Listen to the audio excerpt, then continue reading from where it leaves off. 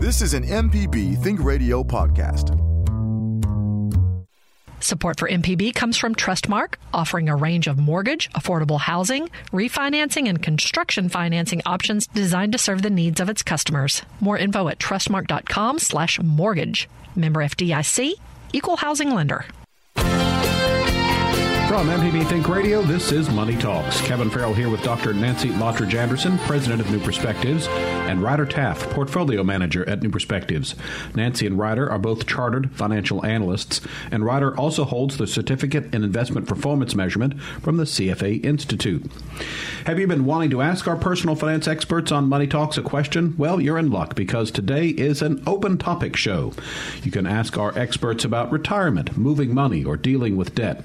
We'll also talk about what to buy and not buy in October. So you can give us a call. We've got some open phone lines, and the number is 1-877-MPB-RING. It's 1-877-672-7464. You can email the show. Send it to money@mpbonline.org. So good morning. Hope you're both doing well this morning. Good morning. Any financial news in the news?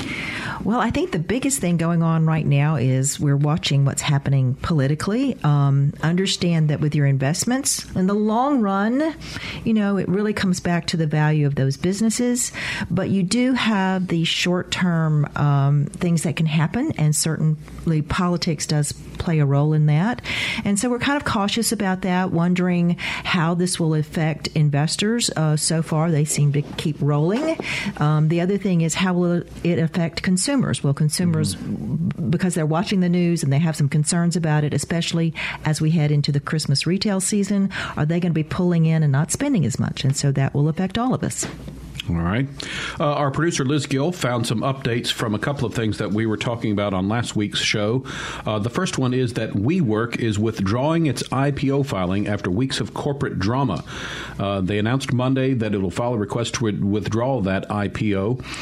It comes after the company's co-founder, Adam Neumann, was stepping down as CEO, and 2 weeks after the company announced they were delaying their IPO. So I think you had kind of anticipated that last week, Ryder, but you heard it here first. That's on MPB. Right. That's right, guys. So stay here for breaking news all the time.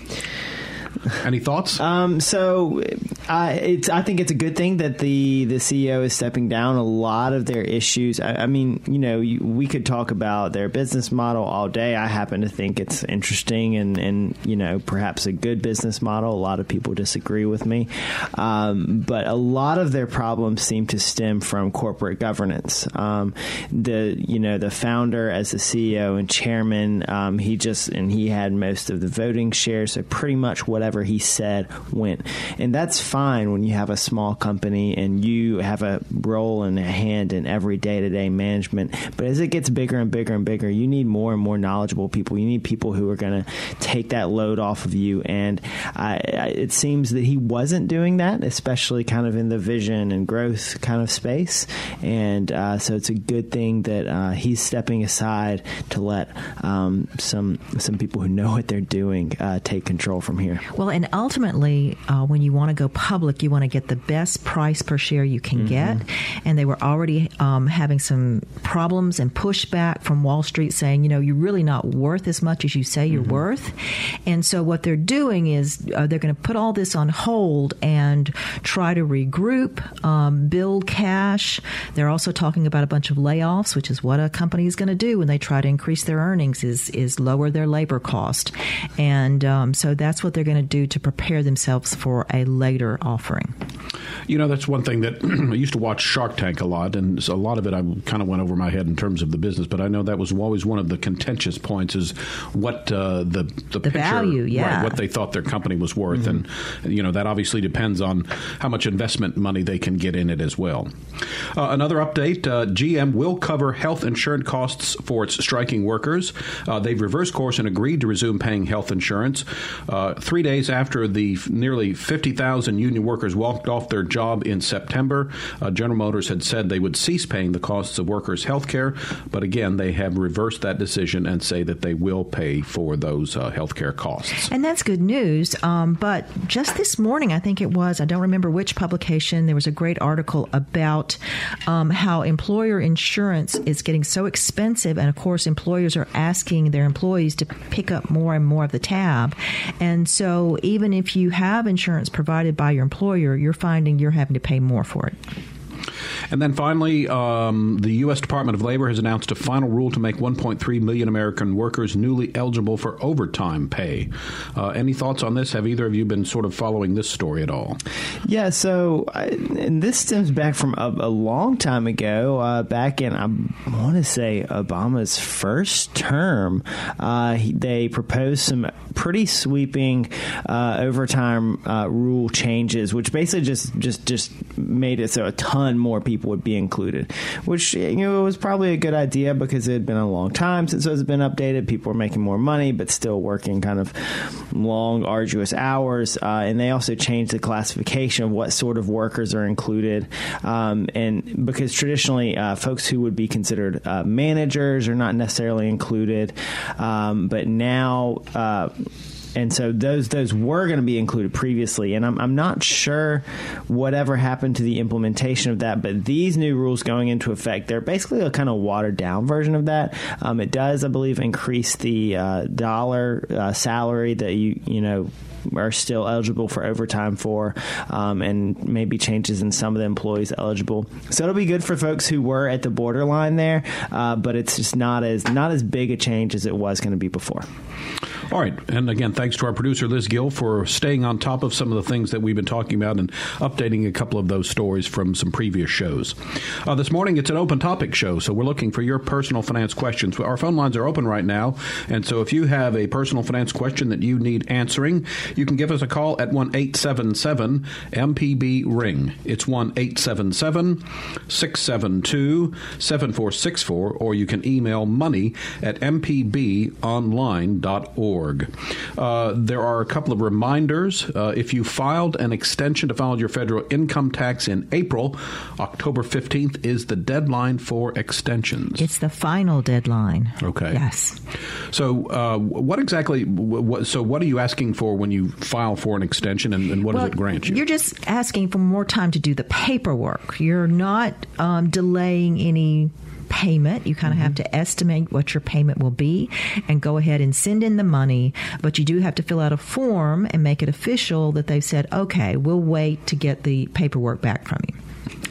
How very kind. Yes, we'll take your money, but we'll give you a couple. Yep. Because it is the IRS. Yes. Also, today, October 1st, is the starting day for the free application for federal student aid, FAFSA. You've heard us talk about that on the program. And, Ryder, that's really an important thing for college students to be concerned about. Yes. And so this is good. Previously, the starting date was a little later in the year, actually, maybe in the following year. But because it's October 1st, they made this change a few years ago. Because it's October 1st now, it looks back at your tax return from 2 years ago, which means, one thing for folks who maybe had, a large increase in their salary in the past year, that's not going to weigh on their first year of financial aid. But it does mean that parents need to start doing kind of college cost planning 2 years earlier. So when your child is a freshman and sophomore in high school, is one, that's when they need to be getting their grades into shape. And two, that's when you need to be looking at your income and your assets and making sure that you're not going to be, earning too much or making sure that your income is kind of optimized for the financial aid situation. And correct me if I'm wrong, but October is the last month of the federal fiscal year or the first month? I can't remember. Oh, I don't remember. I thought it was either September 30th or August 31st. That's the end of the fiscal year for the federal government. There are a lot of things in the fall. Connected to college is the open enrollment for one of Mississippi's college savings plans, Impact, which is the prepaid college tuition program. If you use the other one, which is the 529 that's called MAX, Mississippi Affordable College Savings, you can do that any time during the year. And Liz Gill tells us that, yes, today is the first day of the federal fiscal year. Also, you mentioned the college savings plans. If you want more information about how those work, you can always go and search for a back episode on mpbonline.org. Find the Money Talks page, and you'll be able to access that interview that we had a couple of months ago, I think maybe 6-8 weeks ago. Great information about that, and really a good way to put away some money for college, for anyone that's really attending college. And that is through the Treasurer's Office, so you can just search for the Mississippi Treasurer and go online. And great website as far as frequently asked questions and fill out forms online. All right, we're going to take our first break. It is an open topic day, so we're looking for your personal finance questions this morning. Call us at 1-877-MPB-RING. You can call 1-877-672-7464 to get your question answered, or send an email to money@mpbonline.org. When we get back, between your phone calls, we'll talk about things to buy and not to buy in the month of October. This is Money Talks on MPB Think Radio.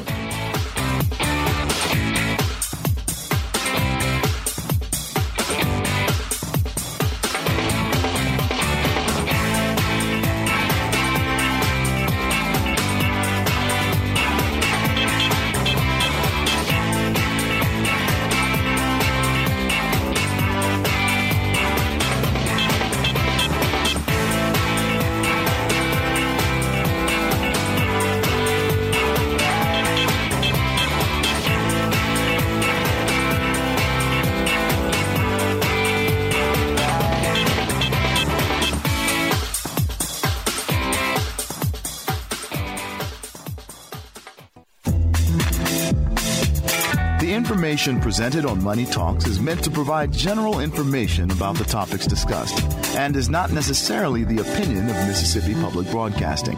The information presented does not create any type of relationship between the hosts and guests and the listening audience. Please consult a financial advisor or any other qualified professional for guidance about your personal finance questions.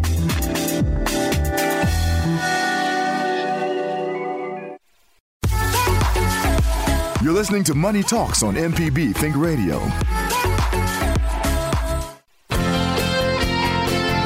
Welcome back to Money Talks on MPB Think Radio. If you missed part of the show, you can visit moneytalks.mpbonline.org to listen again. You can also download the MPB Public Media app to listen on your iPhone or Android phone to all the Think Radio shows on your schedule. And a reminder, we had mentioned that a previous show that we had done that talked about the college savings plans offered in Mississippi, that was the September 3rd episode. So again, if you're looking at our archive for that particular show, just navigate to the November 3rd show, and you can review what we talked about the college savings plans here in Mississippi. So between phone calls this morning, we'll be talking about what to buy and what not to buy in October, but we do have a caller on the line. So let's begin in Olive Branch and say good morning to Renee. Hello, Renee, you're on the air with us. Hi, good morning. Good morning. Good morning. My question is about a retirement account. When my husband changed jobs, it was a different 401 company. He left his old 401 with that location, and it's just locked down. It's not doing anything. My question is, would he be better served to roll it over into his current 401, maybe invest in an annuity? He does still have several years of work left, and I'm just not real sure where we should go with that. Well, the first thing is don't do the annuity. But whether or not you want to roll it over depends on the company that it's with. So the old 401k plan, how good is that company? What are their fund options? Are they good fund options? Are their expense ratios low? That's the critical thing right there, what you're paying for all of that. And are you really paying attention to it and doing what you need to do to make sure it grows with you? The new plan that he has under the new employer, how good is it? So whether you want to put the old one with the new one depends on how good the company is, what the fund options are, and how much you have to pay for it. If that's not a good option either way, you can take that old plan and roll it to an IRA account, an individual retirement account, and you can do that anywhere. Vanguard, Schwab, TD Ameritrade, and have all kinds of options and maybe lower cost depending on if you get some help with all of that. Oh, okay. Well, thank you. I appreciate that. Both of the 401s are the big boys. They're both really good companies. And for whatever reason, I don't know why my husband has it the way he has it, but it's not earning anything. All right. Which companies? Can you tell us? Sure. The old one is Fidelity, and the new one is Wells Fargo. Okay. Fidelity would be my favorite. Wells Fargo, okay. But Fidelity has really good options, and most of the time, lower cost options. It depends on what those trustees or plan sponsors negotiated with Fidelity. But maybe he just needs to get some help on choosing something better, or again, he may just like to roll it to an IRA. Okay. Well, thank you, Nancy. I really appreciate it. Okay. All right, Renee, thanks for your call. Now, Nancy, you are not a big fan of annuities. If you would remind us again why you think that's not the best investment vehicle. An annuity is a tax-deferred vehicle. And if you have retirement money, it's already tax-deferred. And so you don't need to do a double layer there. You already have it open to you. Annuities are really designed for just a small slice of the population, people who can lock in their money for long periods of time, who've already maxed out every other retirement option they can do, and they have plenty outside of that, so they're not worried about having to tap into it. The problem with annuities is most of the time they are sold, which means there's going to be high commissions, and often we see high expense ratios, annual expense ratios, as well as long-term surrender charges. So if you try to get to your money beyond maybe even 10%, then you may be facing some hefty charges to get it. So all kinds of penalties. It makes your money very inaccessible. It is an open topic day on Money Talk, so we're looking for any personal finance question that you might have. You can either call us at 1-877-MPB-RING, which is 1-877-672-7464, or email money@mpbonline.org. In fact, we do have an email here that says, on Monday, I'm changing employers and will be losing 3% 401k match by moving to the new company. That represents approximately $3,180 a year in employer-provided retirement savings. I max out my Roth IRA and contribute the maximum to my 401k every year already. So what are additional options for me to consider in which I can save another $3,180 a year to offset the loss in match? So since you're maxing out your 401k and maxing out your Roth IRA, you don't have much other retirement-specific options unless, and you'll have to check with your 401k provider, dig deep into that 401k plan document and see if they allow after-tax contributions, which you can do after-tax contributions to make that total up to $53,000 this year? 54 maybe. And so your $19,000 is your maximum contribution to your 401k. That's the maximum you can defer if you're under the age of 50. If you're over the age of 50, then you have an extra $6,000 up to $25,000 a year. But once you've hit that deferred max, some plans will allow you to make after-tax contributions, and that's basically just putting the money in there.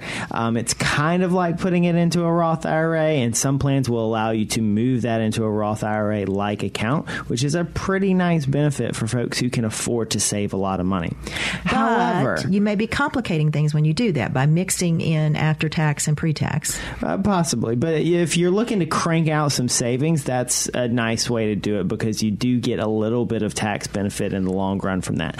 However, if that's not available to you, and that's not available to a lot of people, I've looked at a lot of 401k plan documents and I don't see that very often. But you can just save that in a regular investment account. You know, if you are already comfortable with the amount of cash savings you have, you're making good progress on your other financial goals, and you're just like, you know what, I'm going to have an extra $3,000 every year to set aside.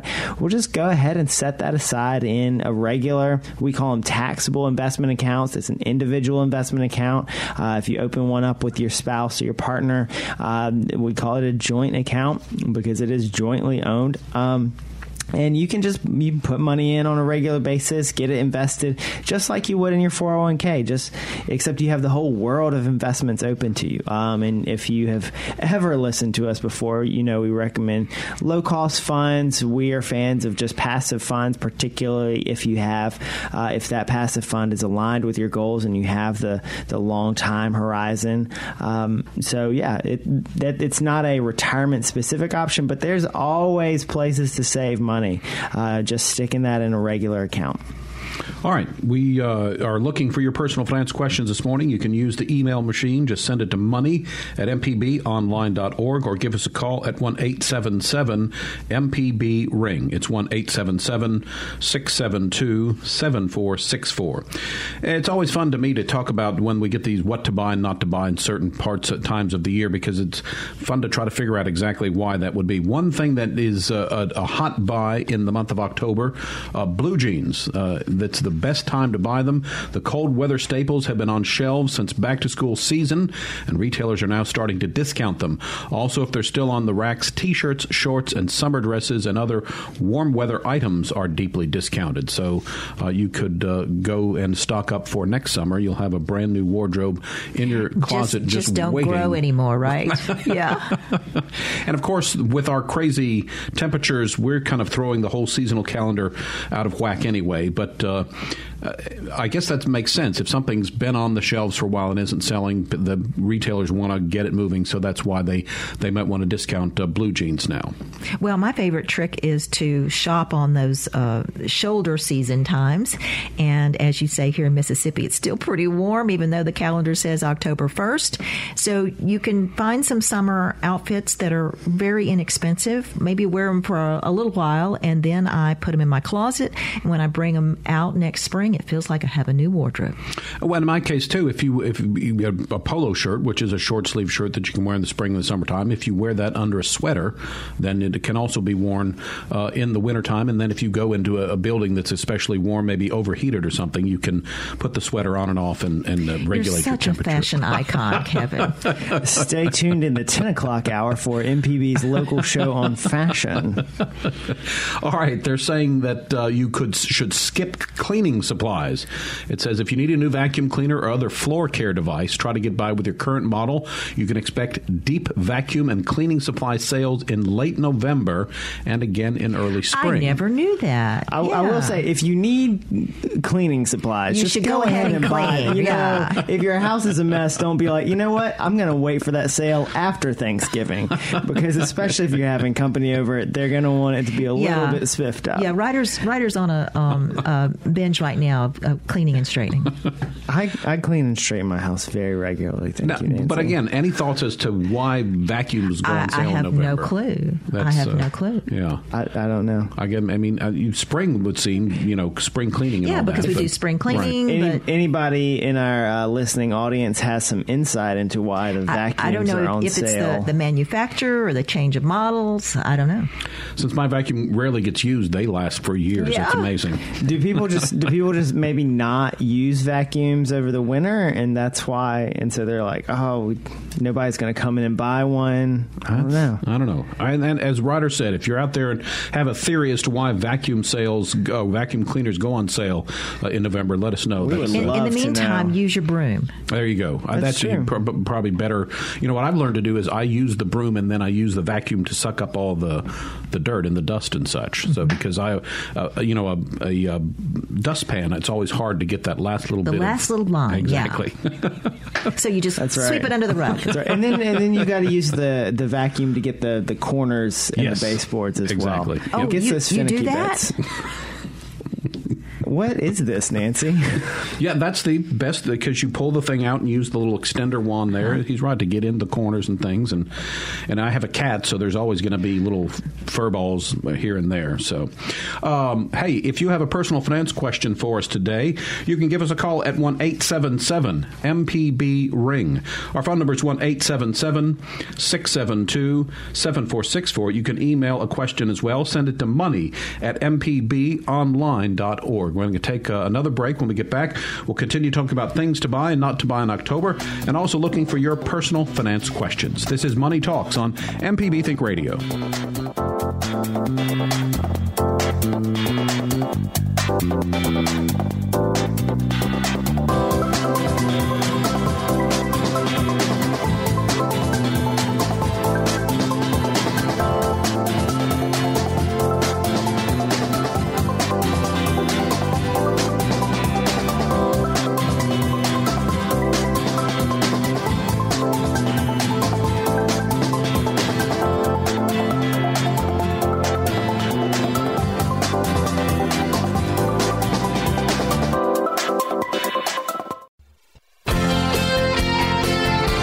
Welcome back to Money Talks. Kevin Farrell here with Dr. Nancy Lottridge Anderson, president of New Perspectives, and Ryder Taff, portfolio manager at New Perspectives.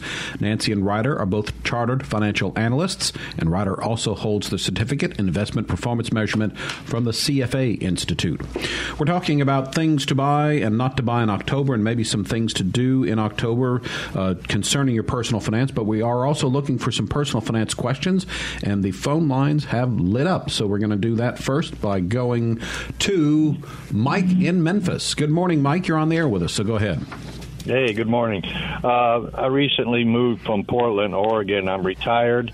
I sold a house out there. I've got $95,000 from the proceed from the house. I recently started a part-time job, but I've got the $95,000 sitting in a Wells Fargo savings account, earning about $100 a month or so. I need to know what I should do with that money, because doesn't look like I'm going to reinvest in another house anytime soon. Well, if you're not going to reinvest in a house, then you do need to reinvest that money, as you say. It needs to be earning more than a money market rate. And you probably need to sit down with somebody and look at your whole financial situation. You talked about being retired, but you are working part-time. What other income will you have? Are you already on Social Security? And do you need to then park this money and look at it as long-term money, which means it needs to be probably in a balanced account with stocks and bonds and cash and real estate all in one, and you can use some good mutual funds or exchange traded funds to do that. But definitely it needs to earn more than the money market rate.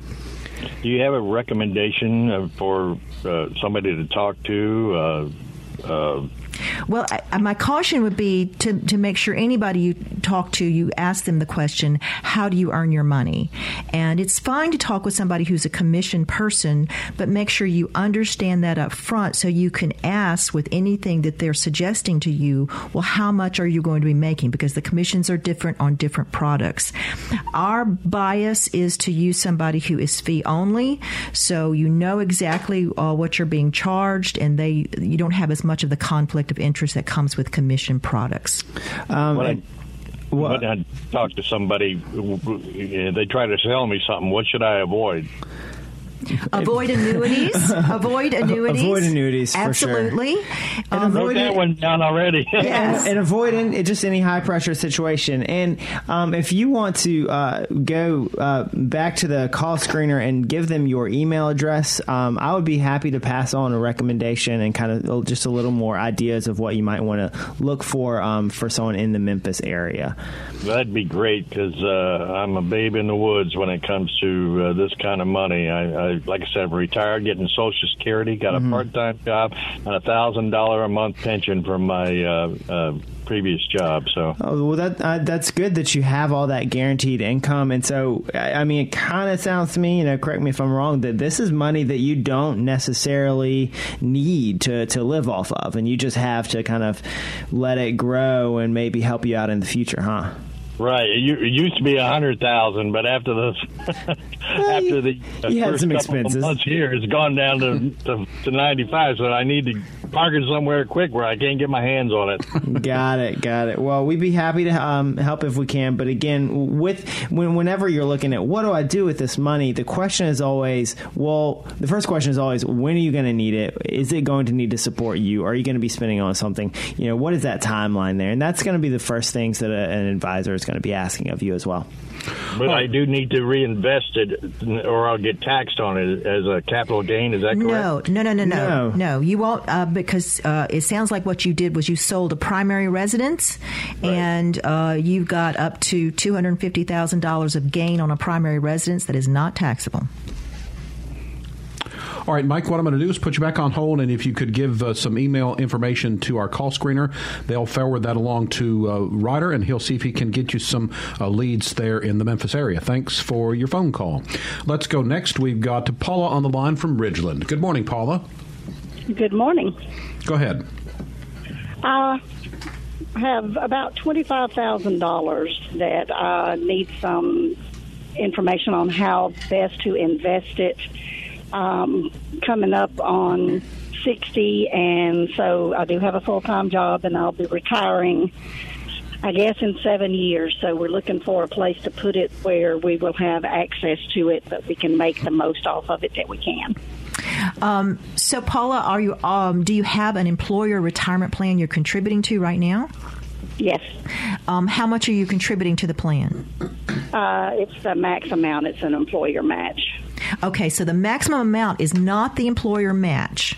Okay. Because Ryder mentioned earlier when we were responding to another caller that the maximum for a 401k is $19,000. You are over 50, so that is now up to $25,000 a year you could put in your employer plan. So if you're only doing what they're matching, you're leaving a lot of room there. And this $25,000, if you don't need it in your hands right now, if you already have a nice little cash savings account that you can tap into if you need it, it can help you then increase what you're putting in your employer plan through your payroll. And you can use any decline in your paycheck. You can use this money to offset that. Okay. All right, Paula, we appreciate your call. This is Money Talks on MPB Think Radio. Just a quick reminder, if you ever need to get in touch with Nancy or Ryder, you can always go through our email address. And if you had a question that you may want to answer off air, we can always make sure that they get it. And our email address is money@mpbonline.org. Back to Memphis we go. This time we say good morning to Patricia. Patricia, you're on the air with us, so go ahead, please.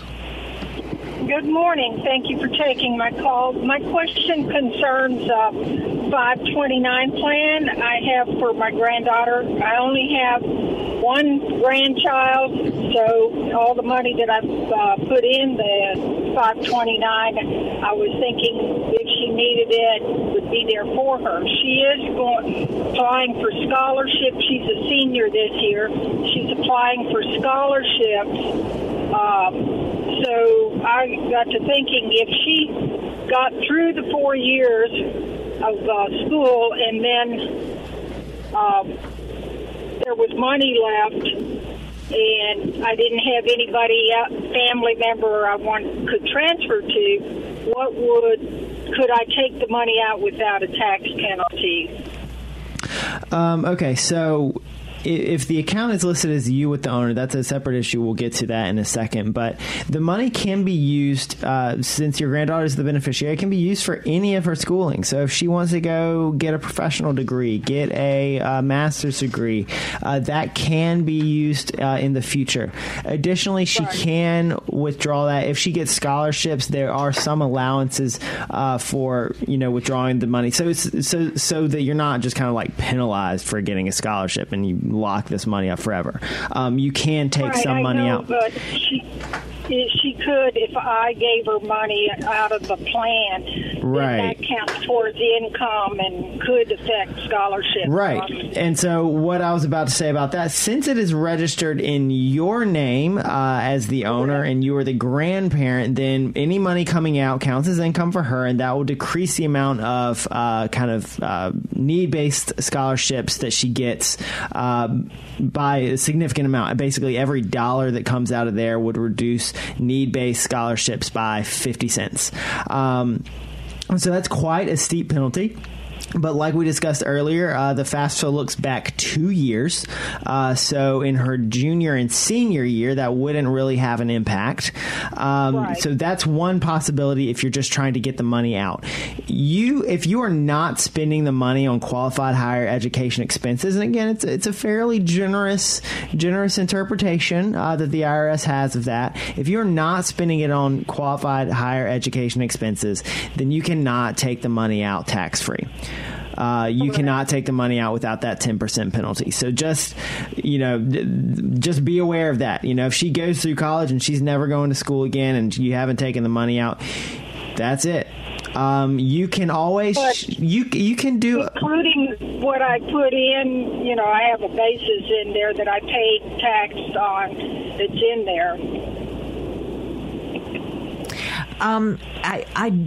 Well, first I want to back up and say, I know you said, well, maybe I don't have another family member that I can give that to, but it's pretty broad as far as how you can transfer that to another person. Mm-hmm. So there is that option.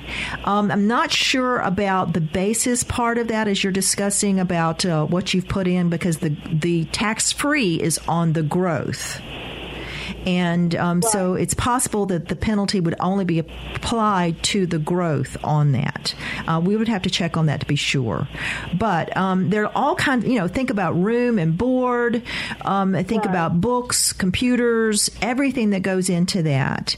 And make sure you use it up as much as possible.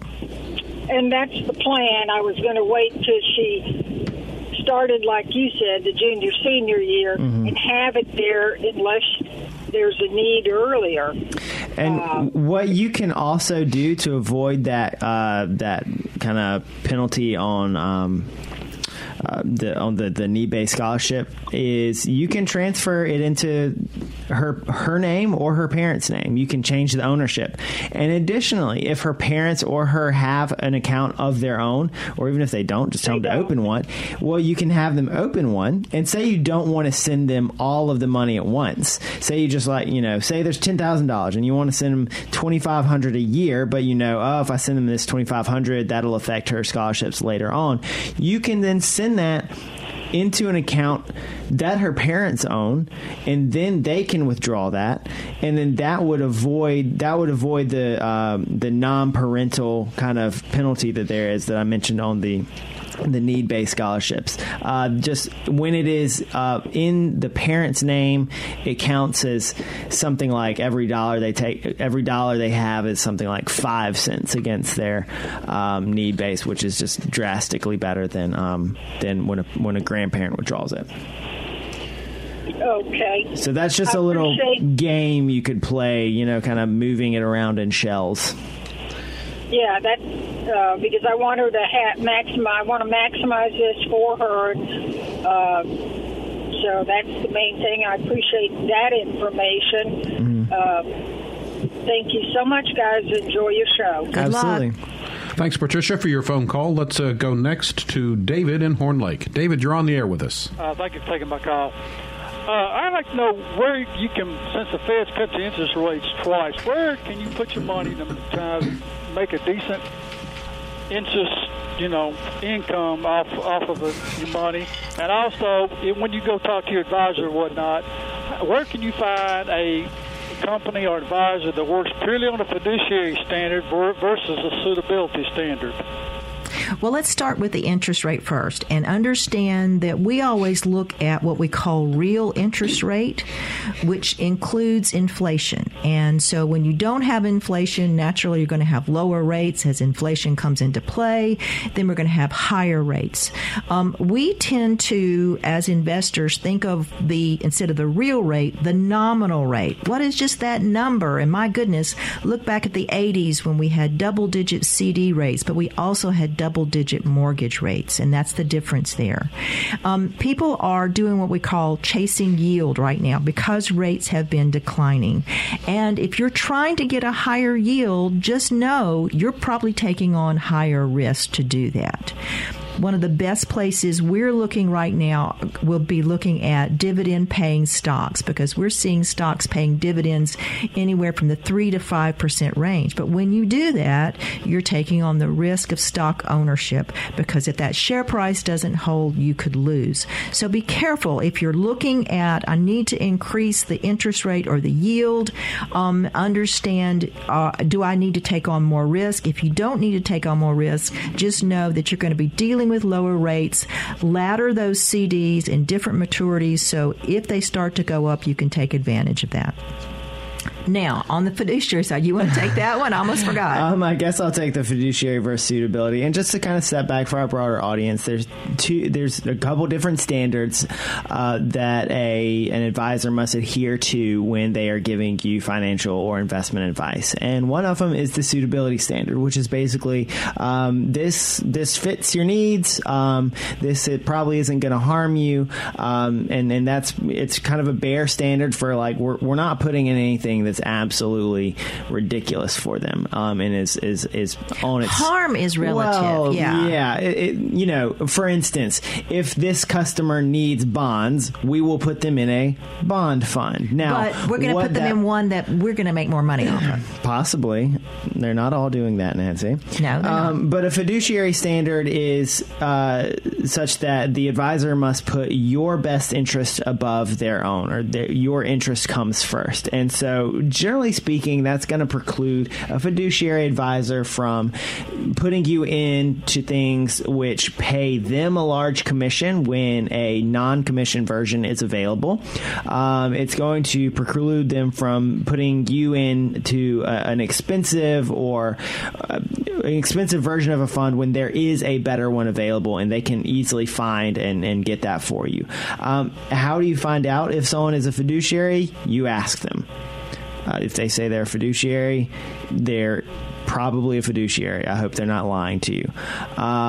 Generally speaking, folks who are registered investment advisors are fiduciaries.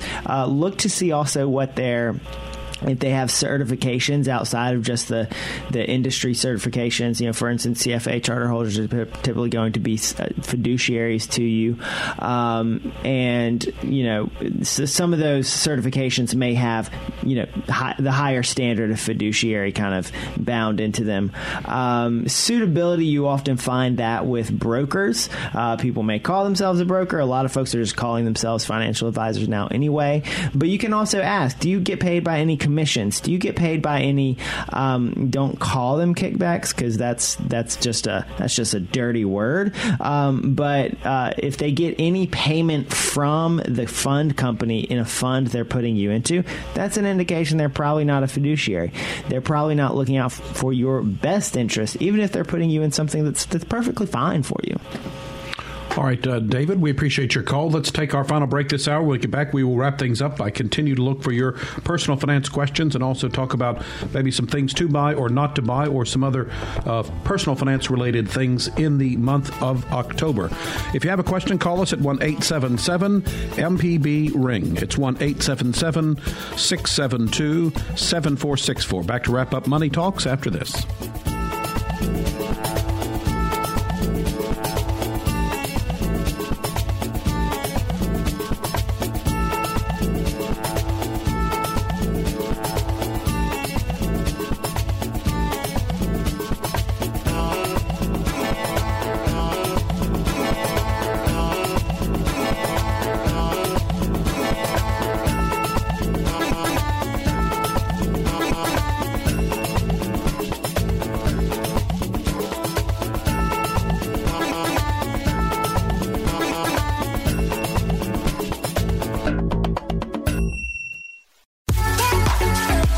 You're listening to Money Talks on MPB Think Radio.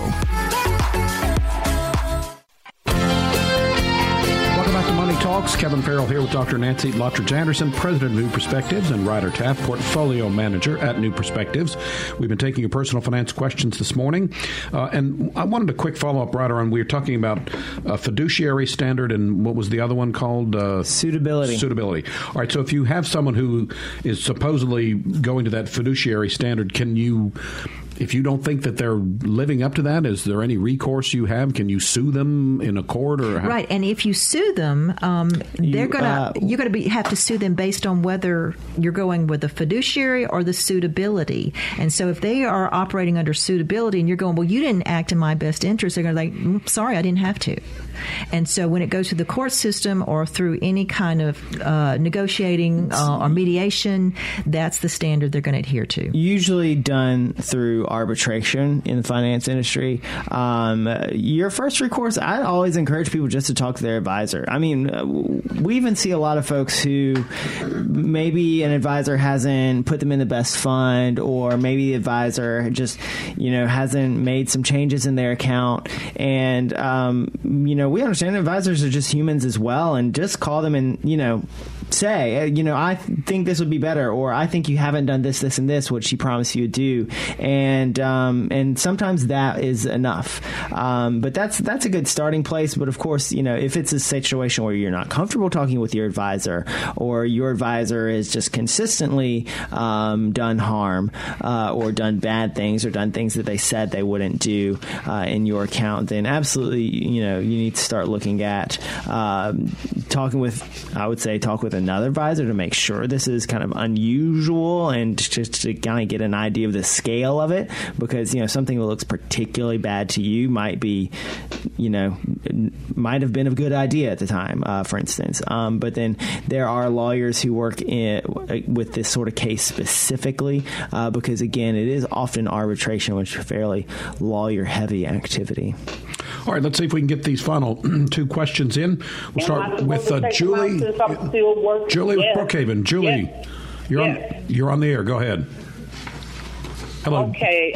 I always listen to your radio station. I'm listening to it right now. Mm-hmm. And my question was, I'm a poor person. I always hear in perspective for middle class and on up. Mm-hmm. So I'm 68 years old. I'm receiving my Social Security. I'm working 2 jobs now, and they told me that I would have to take out taxes now or later. So, am I supposed to take out taxes? Since I'm still working? Well, and you say take out taxes, you mean out of my Social Security. Out of your out of your Social Security, it could be that you have to pay some tax because you do have other income. If you're working 2 other jobs right now to try to put with your Social Security so you can make it from month to month, it may put you over the threshold where part of that Social Security is taxed. And I'm trying to, I think Ryder's looking up what it is. Is it just you individually, or are you filing joint returns? No joint returns. Okay. It's just me, and I also I take care of my 2 of my grandkids. Right, but it's just that they're going to be looking at your W-2 income or your other income that comes in to say how much of your Social Security will be taxed. And there are thresholds. It can be up to half of your Social Security. If you're higher income, the most will be 85% of your Social Security will be taxed. But you have to see if you're going to be under that income amount in order for no tax. What is it? Have you found it? So I think one threshold is $34,000. I believe that's if you make over $34,000, then 85% of your Social Security benefits are taxed. I think that's for For an individual? Yeah, for an individual. And it's going to be in the 20 range for where it would be half of it would be taxed. Yeah, I believe it's 24 or 25 where $1,000 where they tax half of it. And there are some adjustments to that. I have a much more detailed calculator for this. It's at the office. So I'm not going to pull that out. But also know that you can ask Social Security to withhold some tax. So you can fill out a form saying, hey, can you just withhold maybe 10%? And they'll go ahead and pay it to the IRS. So you're not surprised when you get to the end of the year with a big bill. Well, I noticed that by me having two of my grandchildren, and I put them on my taxes. Right, that helps you. Yes, it does, and the refund is lower, but I don't have to. They say that I don't have to pay anything back. Okay, so if you're getting a refund, do you have somebody who helps you with your taxes? Oh yes, I have somebody. They're not professional. We both do it together online. It's like online. Well, if you're getting a refund, you're probably fine. All right, Julie, Okay. we're pressed for time. Thank you for your call. That's going to wrap us up for today. Money Talks is a production of MPB Think Radio, funded in part by generous financial support from you, our listeners. To hear today's show or previous show, you can go to moneytalks.mpbonline.org or listen to the podcast. Just search for Money Talks on your favorite podcasting app. Our show is produced by Liz Gill, and our call screener was Java Chapman. So for Dr. Nancy Lottridge Anderson and Ryder Taff, I'm Kevin Farrell. Stay tuned. Up next at 10, it's In Legal Terms, and we'll be back next Tuesday at 9 for another Money Talks, heard only on MPB Think Radio.